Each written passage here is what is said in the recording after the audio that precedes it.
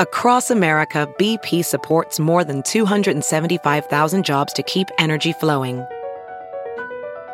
Jobs like updating turbines at one of our Indiana wind farms and producing more oil and gas with fewer operational emissions in the Gulf of Mexico. It's and, not or.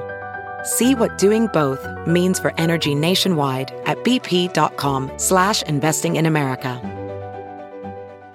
Good morning, I'm Margie Ellisord, Fox 2 with your St. Louis news, driven by Bomarito Automotive Group. Today is the first anniversary of the murder of former St. Louis Police Captain David Dorn. The Ethical Society of Police hosts a memorial for him this morning in Forest Park. Dorn was a member of the group. He was also the former Moline Acres police chief. Dorn was shot and killed while trying to stop looters at a North St. Louis pawn shop. That was during the protest that followed the police killing of George Floyd in Minneapolis. Major League Soccer Commissioner Don Garber visits St. Louis today. He'll tour the construction site for the new MLS stadium in downtown St. Louis. He'll also meet with the owners of our new team, St. Louis City SC. The stadium is expected to be finished next year. The team begins play in 2023. Cards and Dodgers' ninth inning tied at 2. Edmundo Sosa singles to right field. It gets past a diving Dodgers defender. Tyler O'Neill speeds around from second base to score. It's 3-2 Cards. Bottom of the ninth, 2 men on for Mookie Betts with 2 outs. He hits it deep to right, but O'Neill runs to make the catch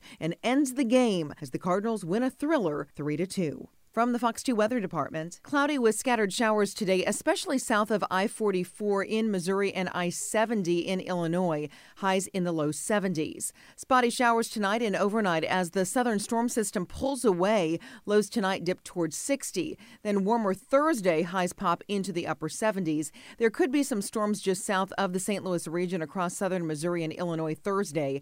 Sunny skies Friday and highs in the 80s, and we heat things up over the weekend.